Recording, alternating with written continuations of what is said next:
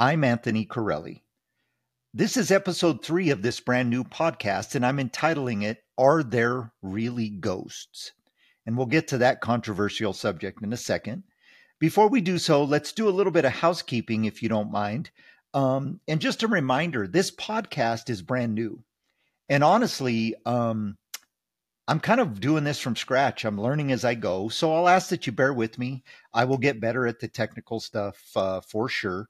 But I felt an urgent need to launch this podcast maybe before I was educated enough to actually make this production quality anyway. But we'll get there, trust me. And the reason I felt that urgency is because I look around in the world and I see so much evil. And it's honestly in plain sight. It's not hiding anymore. In the media, you see so many stories of atrocities that maybe once would be considered inconceivable, and now they're commonplace. And in my spirit, I believe that the enemy has ramped up his game.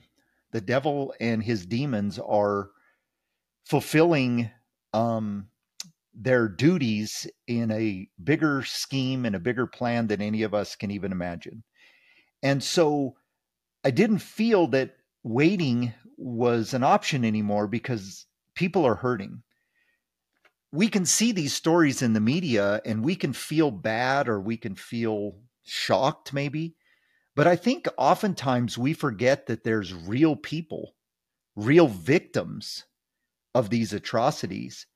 And a lot of times their story goes untold or even unnoticed because we focus so much on the perpetrators of these atrocities. So I would like to kind of maybe as we go forward here, begin to put the call out for people who are struggling with what they consider evil, demonic attack, spiritual warfare, things of that nature. Maybe you're somebody who isn't really sure that what you're going through is actually spiritual in nature. I want to hear from you anyway. I want you to be able to tell your story and let us dissect it, if you will. Let us look at it and compare it through the lenses that we're laying in this foundation of these first 9 episodes of this podcast. Let's see what you think, and let's see what our listeners think, and let's see if we could bring you real help. Now, if you're somebody with a story, I'm going to ask that you contact me. And I've kind of figured the best way for us to do that in order to screen some of the stories is for you to reach out to me via email.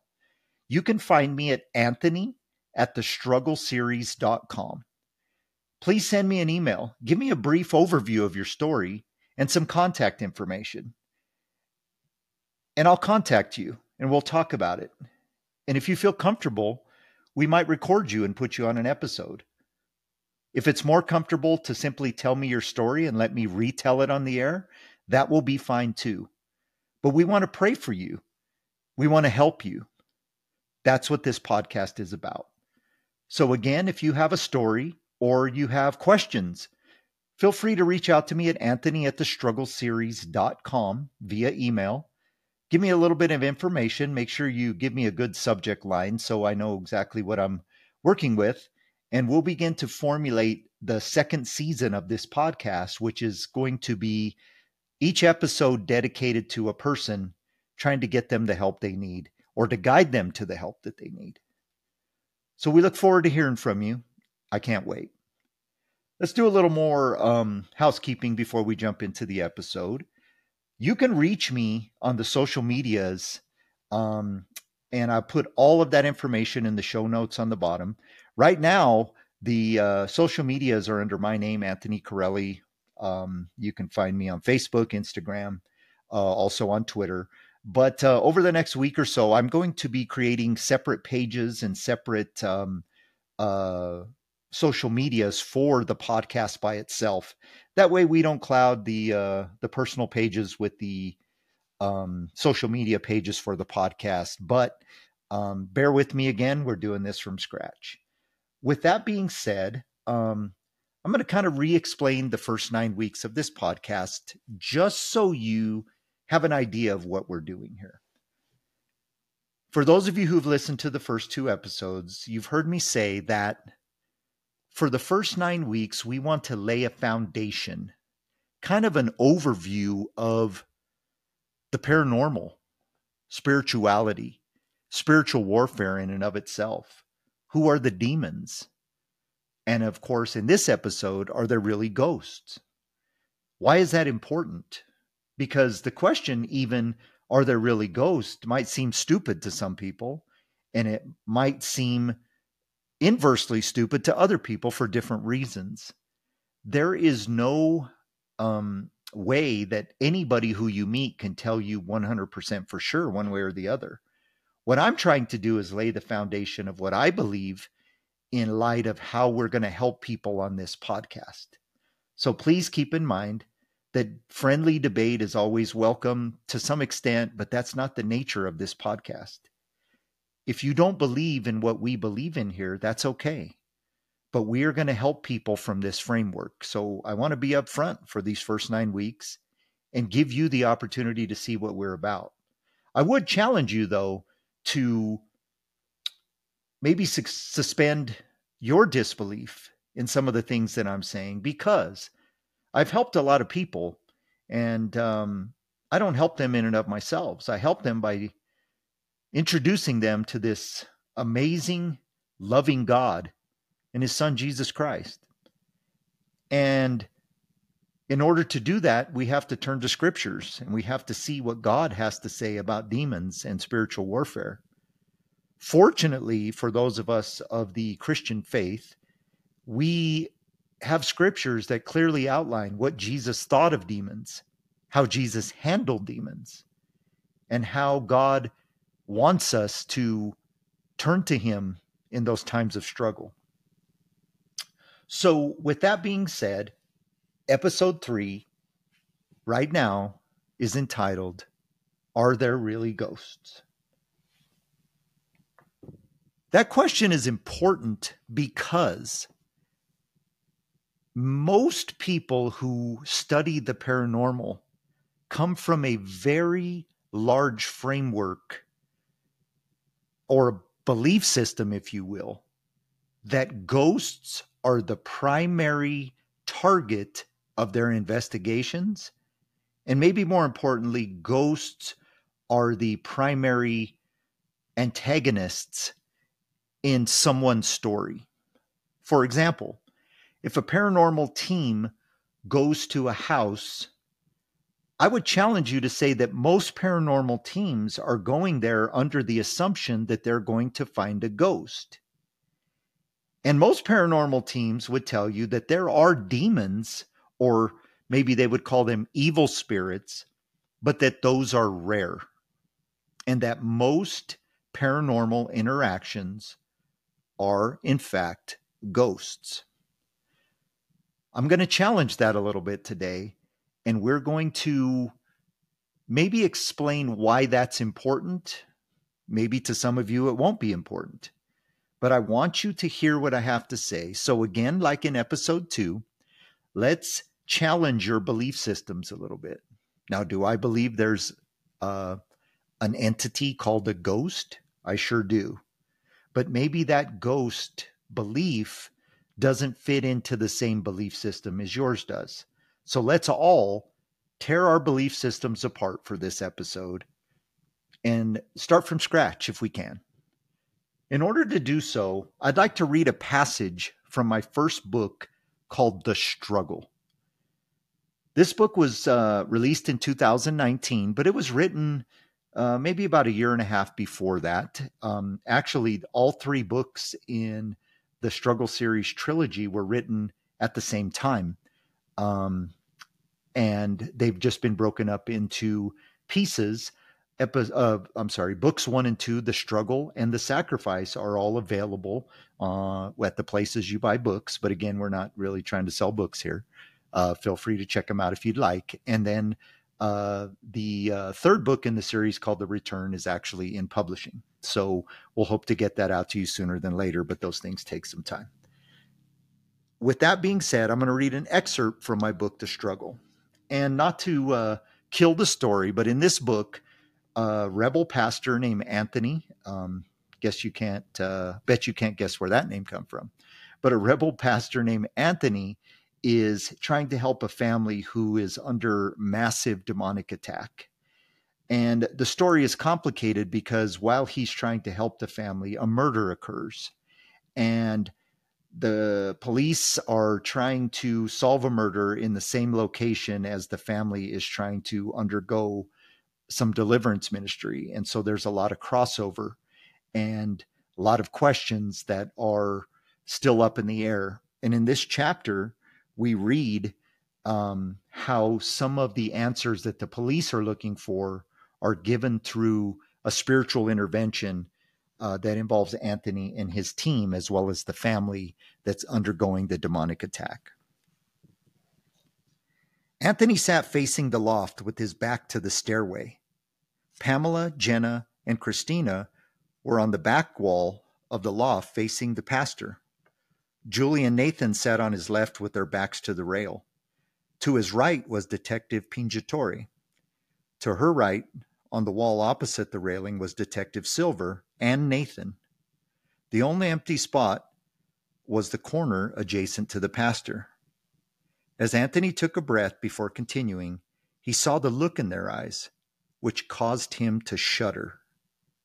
The chill that went up his spine was followed by the revelation that whatever was terrifying them was right behind him. Before Anthony could turn to look, he felt an icy cold finger touch him on the back of his neck. He jumped to his feet and turned in one motion to see what had touched him. It's not that he wanted to see what had touched him. He knew that he had to see what had touched him. The fear on the faces of the group members told him it would not be pleasant. Most think that seeing a black demon form with red piercing eyes is the scariest thing you could see. That is not always the case. What they all saw was an image that would be permanently etched into their minds. It was the kind of thing that cannot be described. It could only be witnessed. What they saw was the mutilated body of a young girl. The girl was glowing as if a bright halogen bulb was pulsing inside of her. There were pieces of her flesh that were missing. The entire left side of her face was missing. An eyeball protruded from an open eye socket. Her neck was completely ripped open, exposing her larynx. Her left hand was missing 2 fingers. It was easy to see that the flesh had been torn away from her body as if by a wild animal. The hole where the girl's mouth used to be was trying to move. Anthony assumed she was trying to speak. The words were not audible. As a matter of fact, the room was supernaturally silent, as if they were in a vacuum. Anthony had always dealt with demons, but he had not encountered a ghost since he was a child. As a matter of fact, he wasn't sure that he even believed in ghosts, wondering if they were just demons manifesting as deceased people. Regardless of his theological dilemma, there stood a little ghost girl. He was unsure of what to do. The girl was obviously trying to communicate. She seemed desperate to convey her message. Finally, the girl stuck up her mutilated right hand and pointed down the hallway. They all looked in that direction but saw nothing. It was obvious that she was trying to show them something. No one was willing to investigate what she was pointing at. Anthony was the closest to her, so he had the best chance to read her lips. Unfortunately, she had no lips to read. He could see that she was trying desperately to communicate. He asked God, "Please help me, Lord. What is she trying to say?" His prayer was answered immediately. She stopped trying to speak and stared directly at the pastor.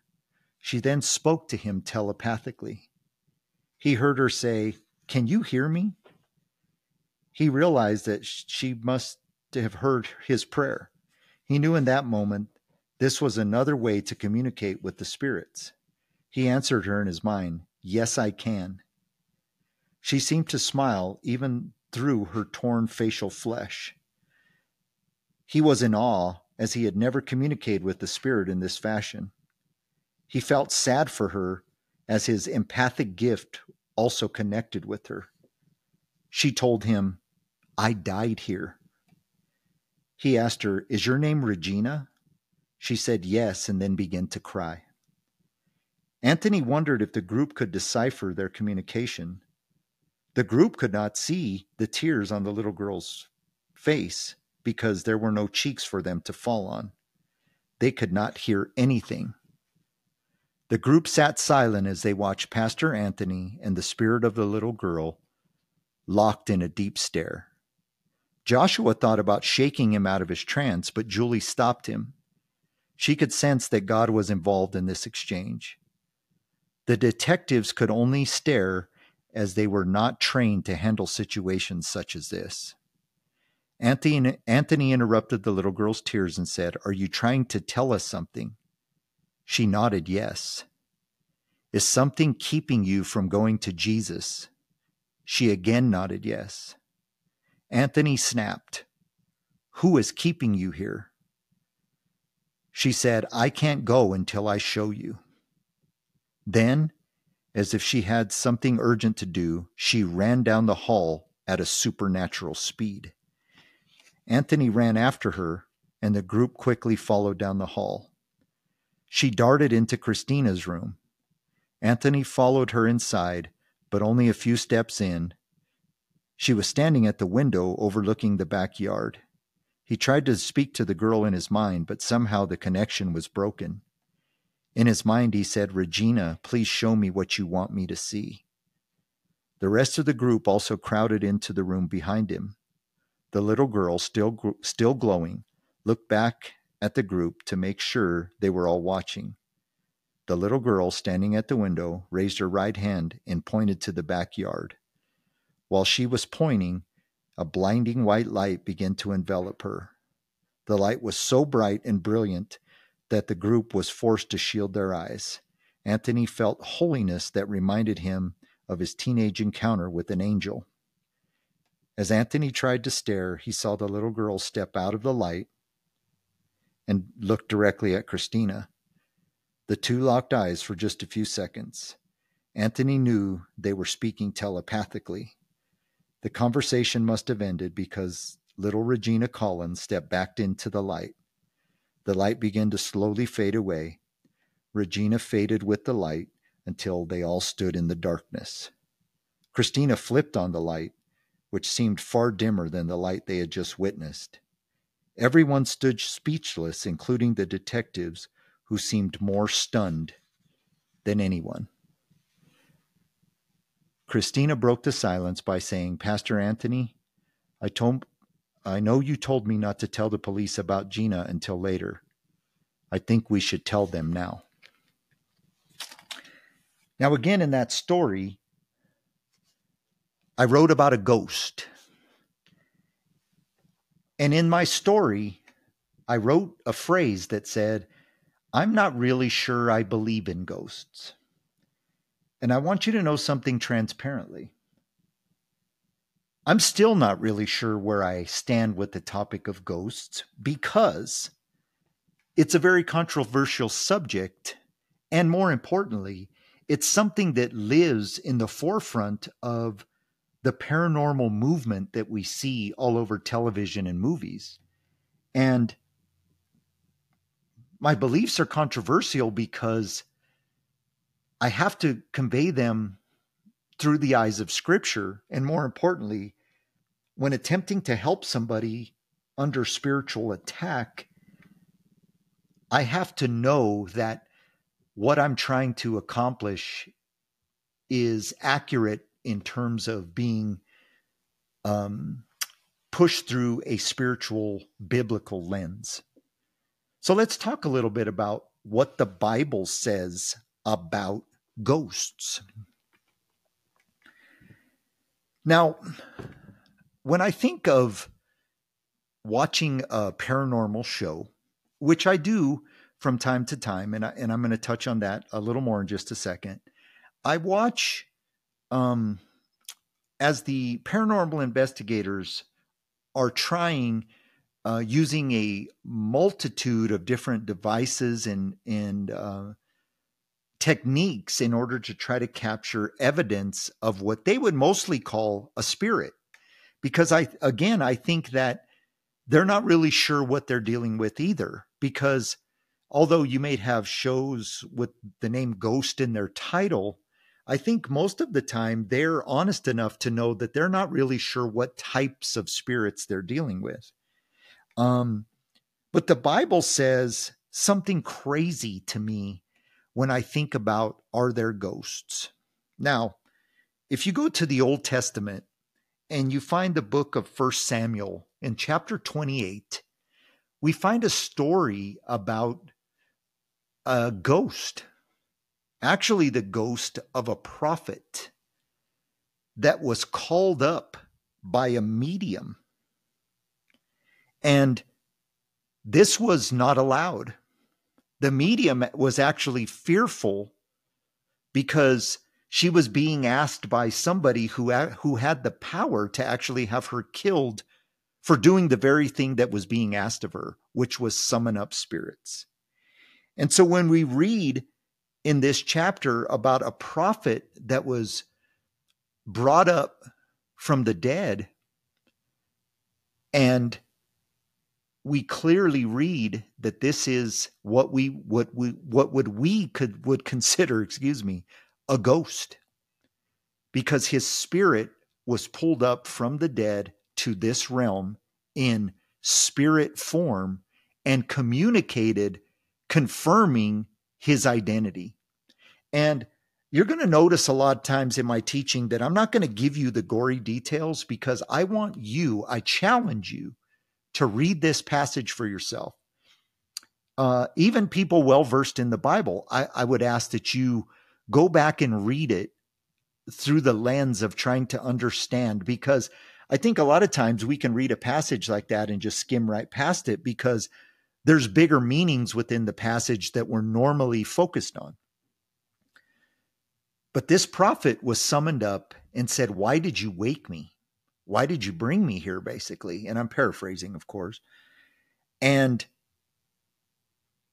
you can quickly delve into a theological rabbit hole that would probably blow your mind, would be an understatement, because at this time Jesus had not been on earth, and therefore there wasn't salvation in the way that we know it through the Messiah or the Savior, Jesus Christ. So this was prior to Jesus being on earth. So what happened to the dead in 1 Samuel chapter 28 was different than what happened to the dead after Jesus was raised from the dead. We also read in scripture through the Gospels that when Jesus came back from the dead, people said that they saw other spirits of people they knew. Well, these would be considered ghosts, right? One of the craziest passages that I like to turn to when people ask me, was there ghosts in the New Testament? Or at least, what is your belief on that? And I always like to point them to Mark chapter 6, verse 49.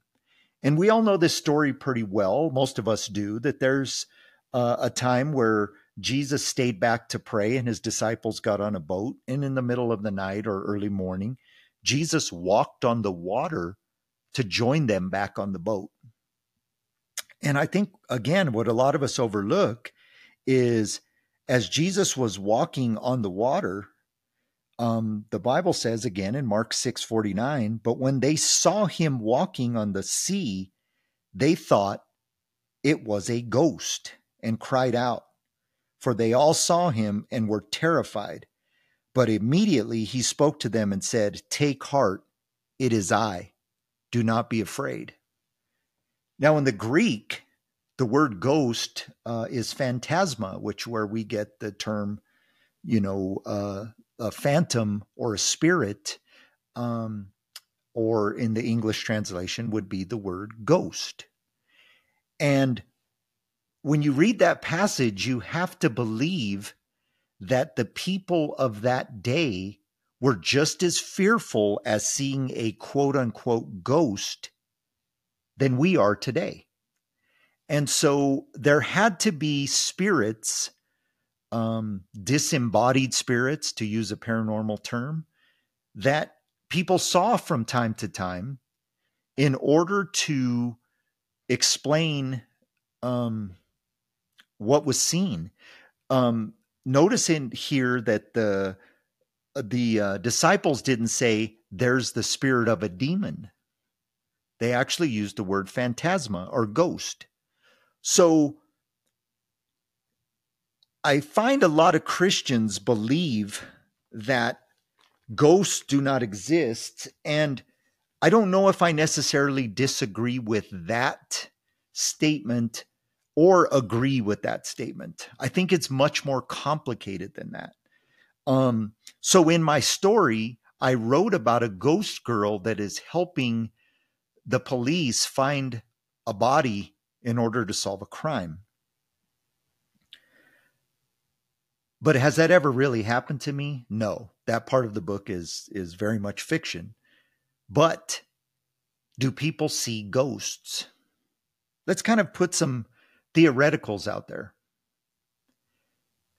If people see a ghost, could it be the spirit of somebody who is either stayed here for a purpose or God has allowed to come back for a purpose?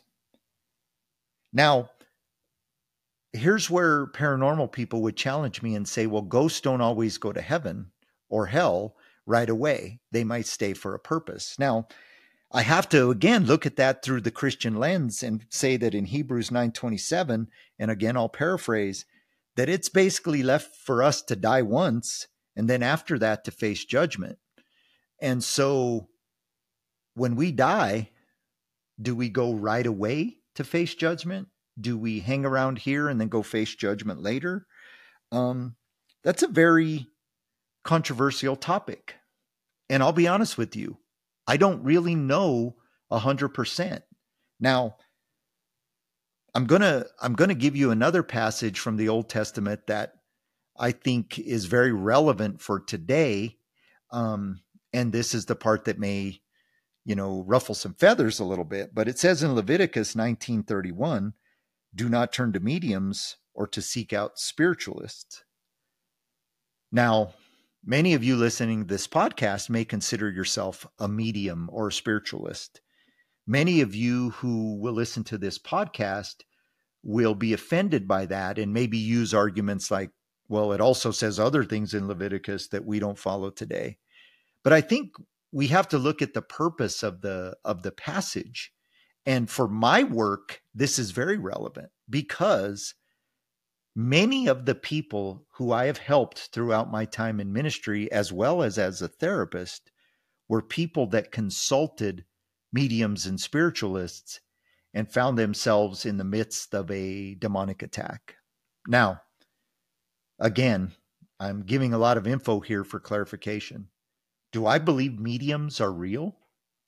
Do I believe that some of them can actually do what they say they do?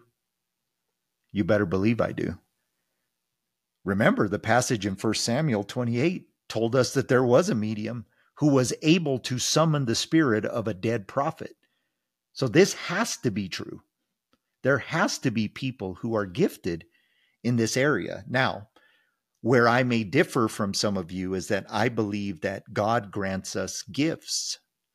And some gifts may come to us after a conversion into Christianity, and other gifts may just be inherent in us from birth for whatever reason God gave those to us. And it's really what we choose to do with those gifts that can make or break us in terms of being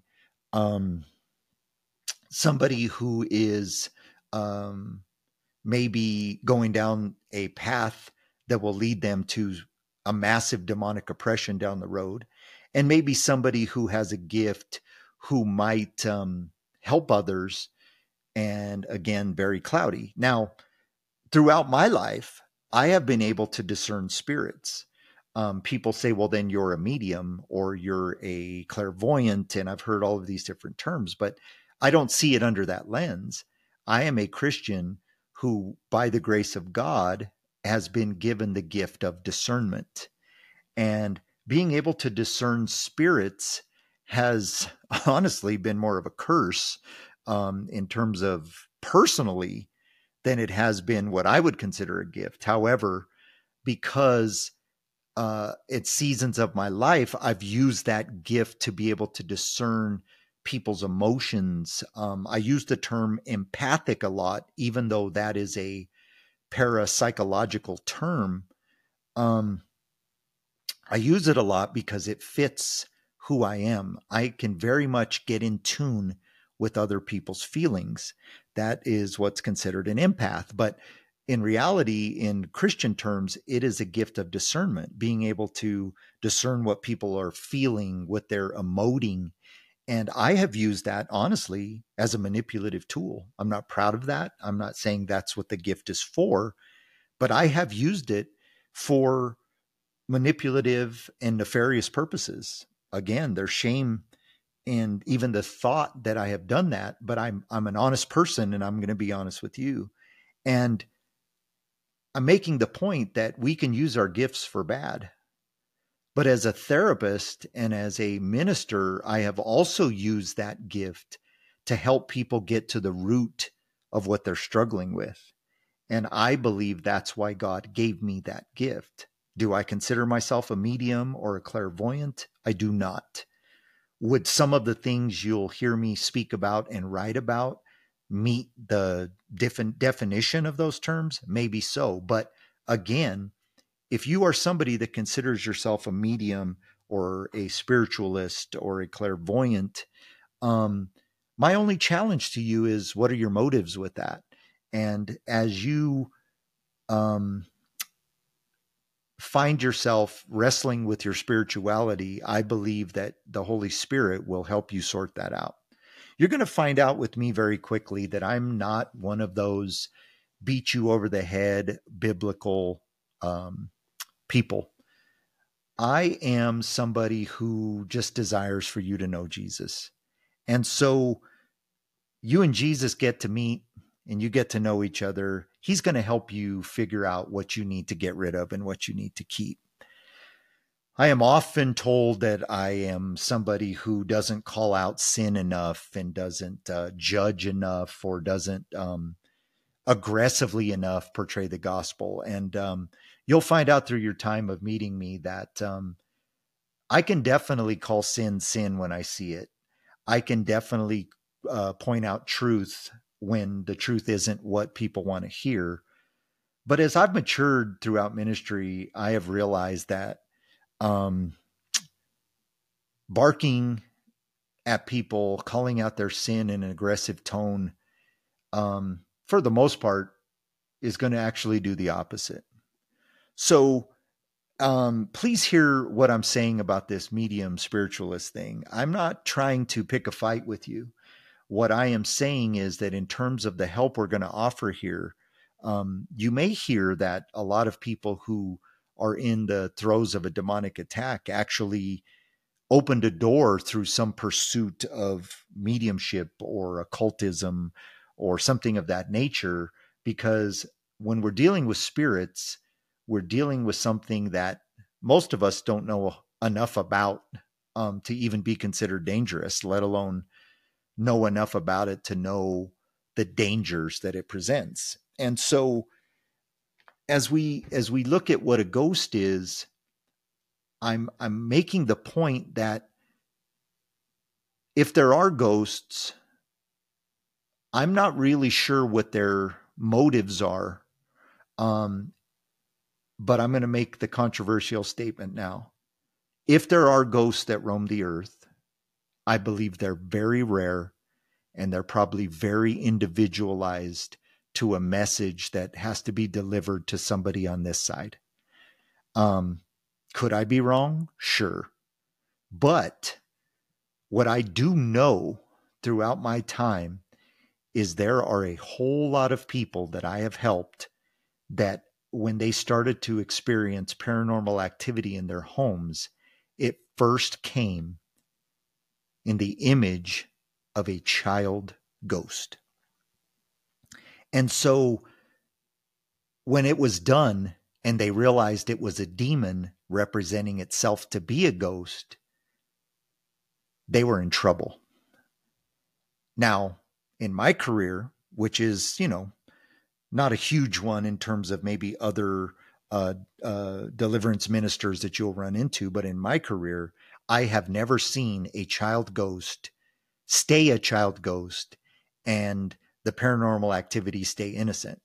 I've never seen it. And as a matter of fact, I challenge you, even if you are a paranormal enthusiast, to go through 20 stories about child spirits and how those ended up. Very few of them, if any, stayed innocent, because I believe that a better explanation for what a ghost is in terms of its interaction with us is a familiar demon or a familiar spirit who understands our history, our past, the history and the past of a location, and can represent themselves to be a spirit in order to lower your defenses. Remember, we discussed at the beginning of this podcast in earlier episodes that demons have to open a series of doors in order to obtain entry or permissions into your life. Well, I mean, as humorously as this would sound, very few of us would welcome a demon into our lives if it came in its truest, ugliest form, knocked on the door and said, "Hey, I want to hang out with you and destroy your life from the inside out." I'm pretty sure we'd shut the door and say no. But if a demon can understand history in the past and represent itself to be a ghost, we may not only welcome it in, we may actually be excited that it's there.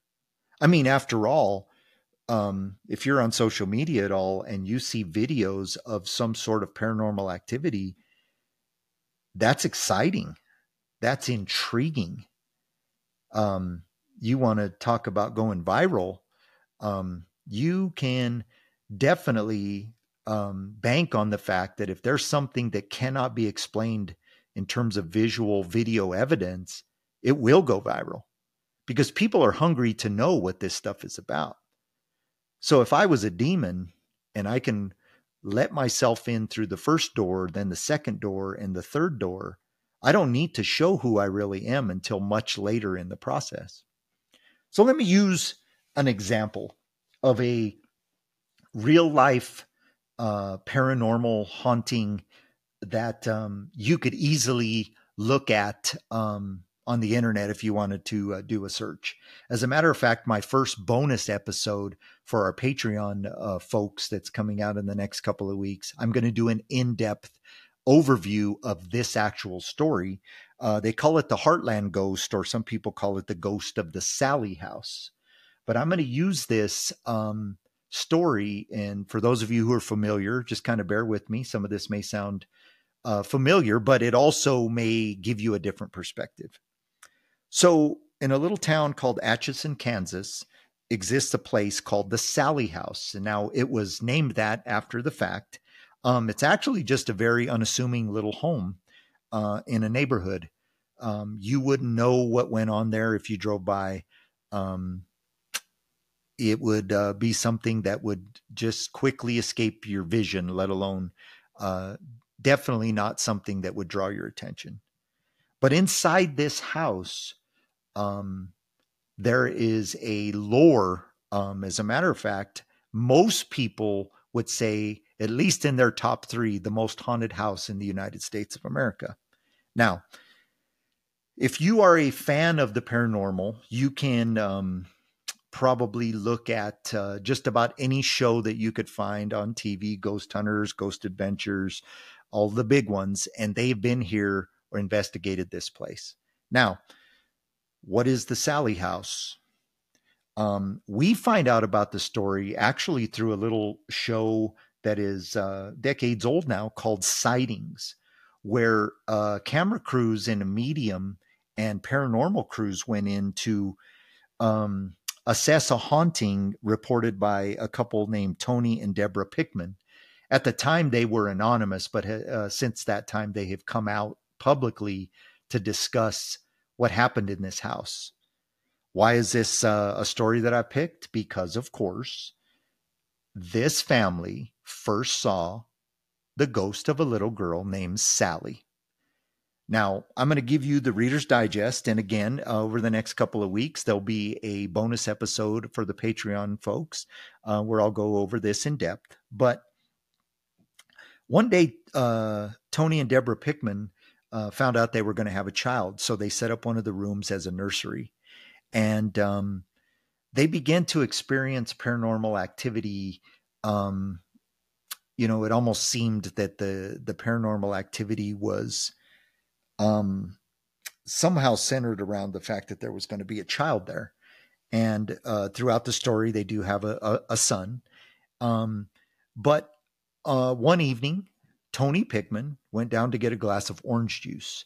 And as he closed the cupboard door and turned around, he saw the ghost of a little, possibly 7-year-old girl named Sally. And if you do your research, you will see that Tony actually drew a very detailed sketch of the little girl that he saw. He's actually a very good artist. Definitely, I couldn't have drawn something like that if you would have given me $1 billion. It is in depth. It clearly shows what she looked like, her eyes, her hair. And so the family began to, I would say, create an empathy within themselves towards this ghost, because after all, wouldn't you stop and think, this poor little girl, she's lost here. What happened to this girl? And interestingly enough, and again, this story is, could be told over several episodes of a podcast. The family starts to see paranormal activity surrounding the baby's room. They'd have people over. They would begin arguing with each other because they would walk by the baby's room and the teddy bears would be in a circle on the floor, and they would accuse one another. But eventually it became clear through family members and other friends being in the house that the bears and the toys would just put themselves there. Nobody could have gotten in the room to move them. And so over the course of time, a paranormal team and an investigative team were brought in, and they brought, what I would consider state-of-the-art equipment at the time. Definitely not the stuff they have now, but definitely for the time, it was state-of-the-art. And they found odd things. All the Polaroid pictures would be blurred, EMFs, cold spots, poltergeist activity.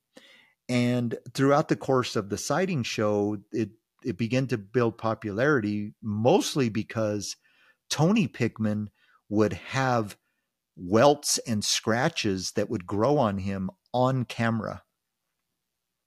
And, critics would say that he would scratch himself and it takes a while for the welt to come up. But these were scratches and welts that the camera would literally be focused on, and it would take minutes for the welt to raise and bleed. Even initials would be carved on his back in places that he probably couldn't have reached. And there was enough people in the house to know that somebody didn't come by and scratch him without when nobody was looking.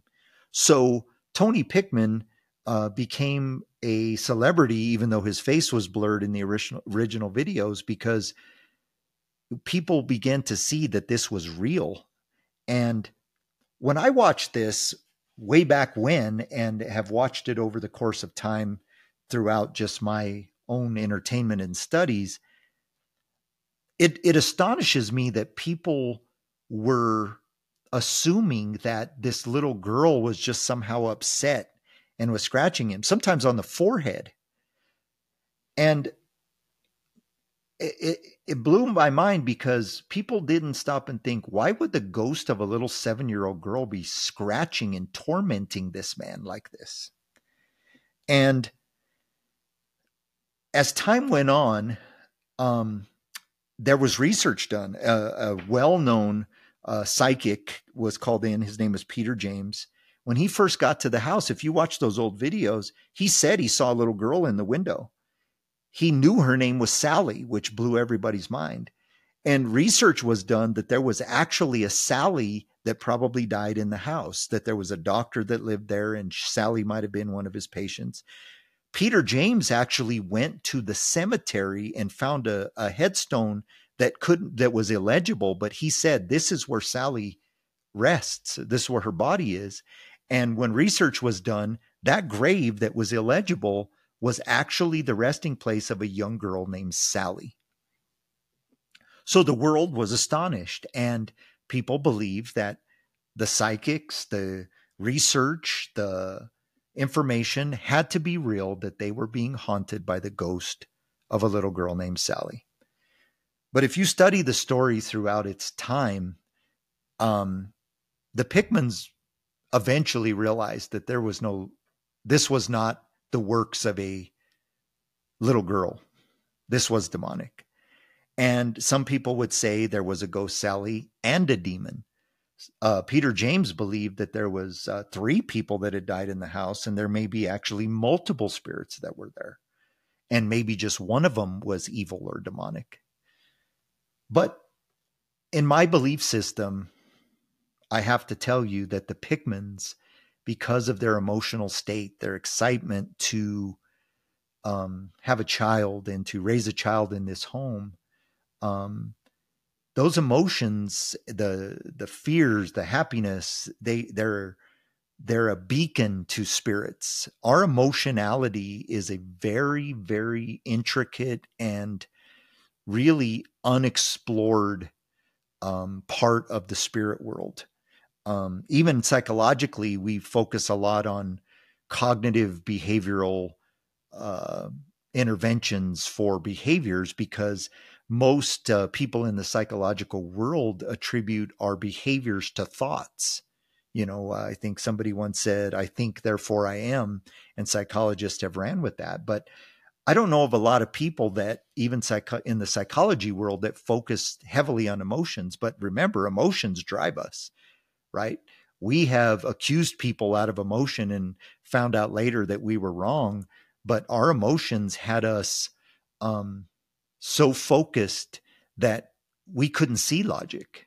And that's how powerful emotions can be. So if the Pickmans were going through a big emotional time in their lives, could it be possible that a demon could know the history of this house and create a door by representing itself to be a replica of this little girl that lived there, knowing that if research was done, that people would say, oh, don't worry, this is just a ghost of a little girl. As a matter of fact, if you watch the Sightings episode, Peter James is telling Tony Pickman, hey, don't worry, you're in control here. There's nothing to be afraid of. This is just a little girl. And with all due respect to Mr. James, that's not true. They weren't in control. That was a demon. That was a demon, in my opinion, that had weaved its way into this family. If you watch those episodes, the family was excited. There was a happiness to them, that they were believed that this whole circus was going on. And the whole time, Tony Pickman was getting tormented and tortured. And, there's varying stories and theories on, eventually how this all concluded. And even to the point where it may have never concluded. But here's what I believe. I believe that in most cases, there are no child spirits. In my belief system, a child, especially in their innocence, would be taken right to heaven. They haven't given over their lives to sin like we have as adolescents and adults. They're children. And I'm not saying there's not sin in them. I'm not saying that, we need to go down the route of original sin and are we born into sin and that type of thing. I'm just saying that a young child, God sees them as innocents. Didn't Jesus say the kingdom of heaven is such as these? And so they would be taking right to heaven. What business would a child have left on this earth? In my book, I wrote this story because these are the thoughts that reel around in my head. The only way God would allow a ghost of a child would be either a representation of that child or the spirit of that child to come and help somebody before they return back to the presence of God to live out their eternity in heaven.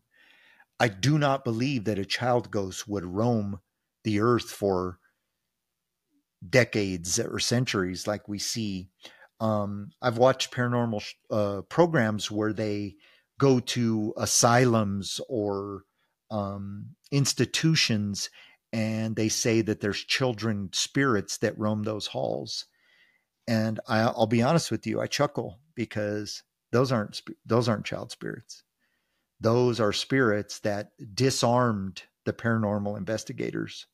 Those are spirits that have said, if I could represent myself to be a child, there's no fear. They'll want to come back.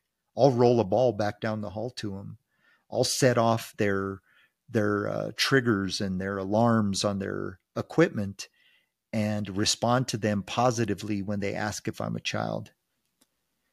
But in those institutions, we also see evil. We see people getting scratched and tormented, and some people will say spirits even follow them home. And again, if we open up the door to a spirit, remember that the devil roams around like a roaring lion, seeking whom he shall devour. But we have to let him in. And so as you contemplate what I'm saying here, if you are somebody who is struggling with spirits and you're not sure who they are, I want to talk to you about that.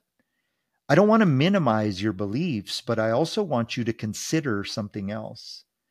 If you, let's say, for example, live in a home that you feel is haunted and you feel that that may be the spirit of a deceased relative or the spirit of a previous resident of that home, I think it's healthy to look at the lens and say, could this also be a spirit that is representing itself to be something that I wouldn't be fearful of, something that I would actually welcome and let in? I'm going to use a different analogy maybe to hammer this point home. Again, those of you who study the paranormal, you've heard of the concept of the black-eyed children. If you haven't, let me give you a brief overview. There is a lore, if you will, a paranormal genre that speaks of these children that will show up unannounced and either knock on the door of a house, maybe approach a vehicle in a parking lot, and they will ask for permission to come in. And the people who report these sightings say that although the disarming nature of having younger children walk up to your car and ask you to roll down the window and say, I need to get a hold of my parents. Can I come in to your car? You have to let me in. They also feel a sense of dread. They feel something isn't right. And when they eventually look closer, they see that these children have eyes that are completely black, no white part of the eye. It's all black. And they begin to realize that they are not talking to a child. The point I want to make is that they ask for permission. They don't just walk into your house. They'll knock on the front door. If you don't let them in, they'll go to the back door, the sliding glass door, knock on that and beg you to let them in. They don't seem to be able to come in unless they're invited. And I believe that is not only a very big truth in terms of how demons work. I believe that in those moments, these entities or I would call demons that these people are seeing are representing themselves to be children to gain access into your life. So if you were sitting at home and the doorbell rang and you opened the door and you saw two children saying that they're lost and need to come inside and use your phone to call their parents, but you feel a sense of dread, and they say, I can't come in unless you let me come in, unless you welcome me in, unless you invite me in. That should raise an eyebrow, of course, because if you looked and saw they had completely black eyes, you'd be terrified, right? But very much the same in your life. Demons are knocking to come in. And it's not just in the form of ghosts, as we'll learn over the course of these episodes of this podcast. They come in different forms, but they may represent themselves to be ghosts or spirits or innocent spirits. And when it's all said and done, they may have weaved themselves into your life in a way that you're in big trouble. And also, like I always say, that's what we're here for, but let's help people not get there in the first place. I think that's maybe the backdoor point of this whole podcast, is by helping others, we can help people open their eyes to the global spiritual battle that we are facing. I'm going to close out our podcast with a personal story. And this is one that won't be a typical story that I tell, because it's not really one from my time as a deliverance minister. It's more of one of my time as just a regular old guy like most of you out there. I am somebody who prides myself maybe as being somebody who can read people, who can kind of maybe get a sense of people's intentions, but I'm not God, and I'm not perfect, and I have been wrong. And I can go back in my life, definitely wasn't when I wasn't living for God. And I was, I guess, what you would call in party mode. I was somebody who worked hard and, went out on the weekends with my friends to clubs or to bars, and just, had some drinks and just tried to find happiness in those places, which I personally never did. So one night I met a young lady that I had actually known from somewhere else. I saw her in kind of one of those, you look familiar, where do I know you from type things. And she was somebody who worked at a place that I would sometimes go to as part of my job as well. And we began to talk and laugh and have some drinks. And before you know it, we were, pretty, I want to say maybe attracted to each other, connected to each other somehow. And we were making the decision to go,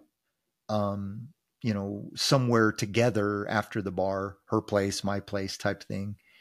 And somewhere in my spirit, God, even though I would consider myself backslidden or away from God at the time, he reached out to my spirit and said, beware. I heard the word beware in my head.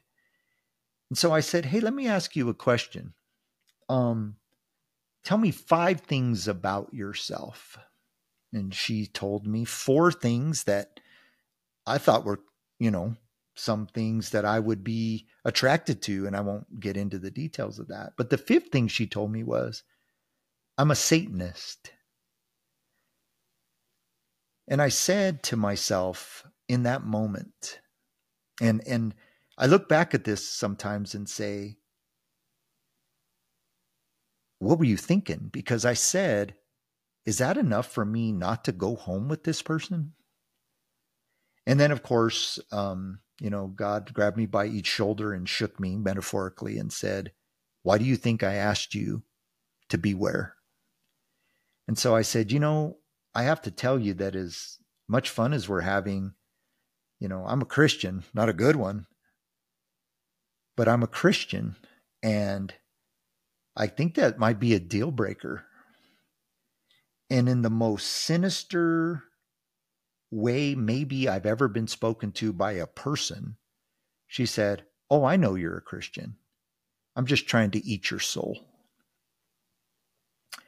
And so, because she was driving me to my place because I was too intoxicated to drive, I thanked her and got out and went inside.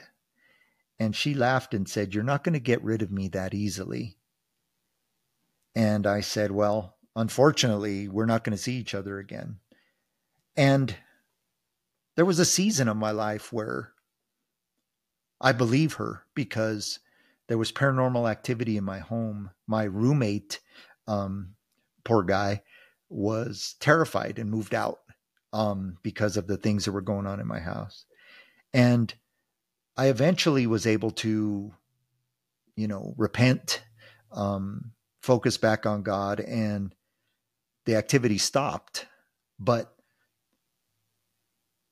I look back and see that she was aware of who I was, but I wasn't aware of who she was because I wasn't focused.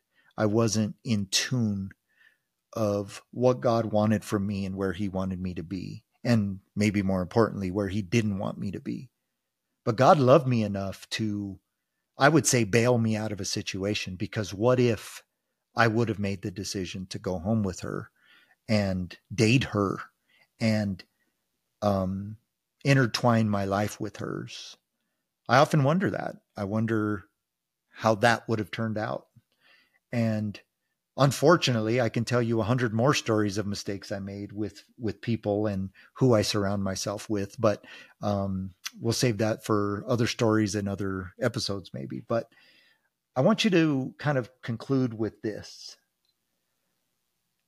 If you're somebody who has entertained spirits, if you're somebody who has found yourself infatuated with spirits, if you're somebody who believes maybe that there was a haunting in your home or is a haunting in your home and it's mundane or it's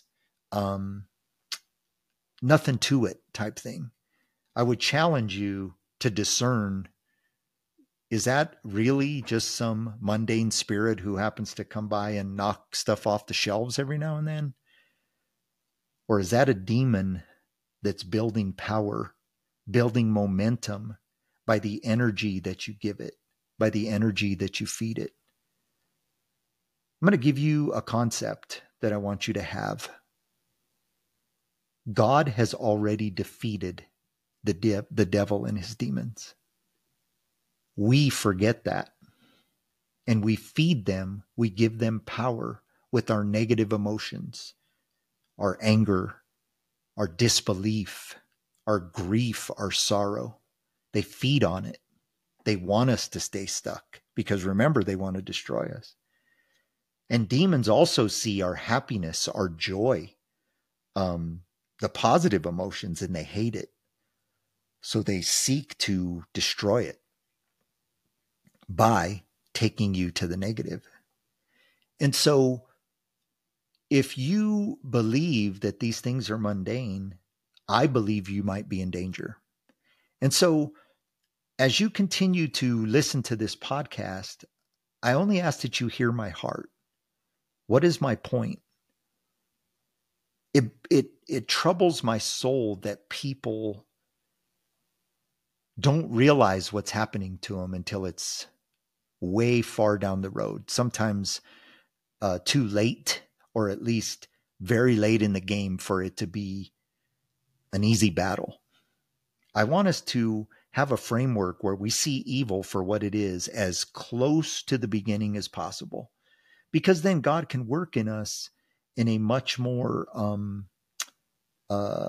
proactive way and not so reactive. Like a lot of the people that I've helped, they call me when this stuff's been going on for a year, 6 months, 9 months. And it takes a lot to get them to see that the love of Jesus Christ and the grace that he so abundantly pours out on us is a remedy to sin, sickness, and death. And more importantly, the demons flee at the name of Jesus Christ. We just have to believe. And so remember, if you have a story, you can reach out to me via email at anthony@thestruggleseries.com. I'll begin to entertain those stories, and we'll see if you want to be represented on the podcast in several different forms. will consider that to use as a way to not only get you some help, but also to help others to find freedom from their struggles, if you will. Now, if you're a listener to this podcast, we should be on most podcatchers that you can find: Apple Podcasts, Spotify. You can help us out immensely by subscribing, review, share with a friend, set up your notifications.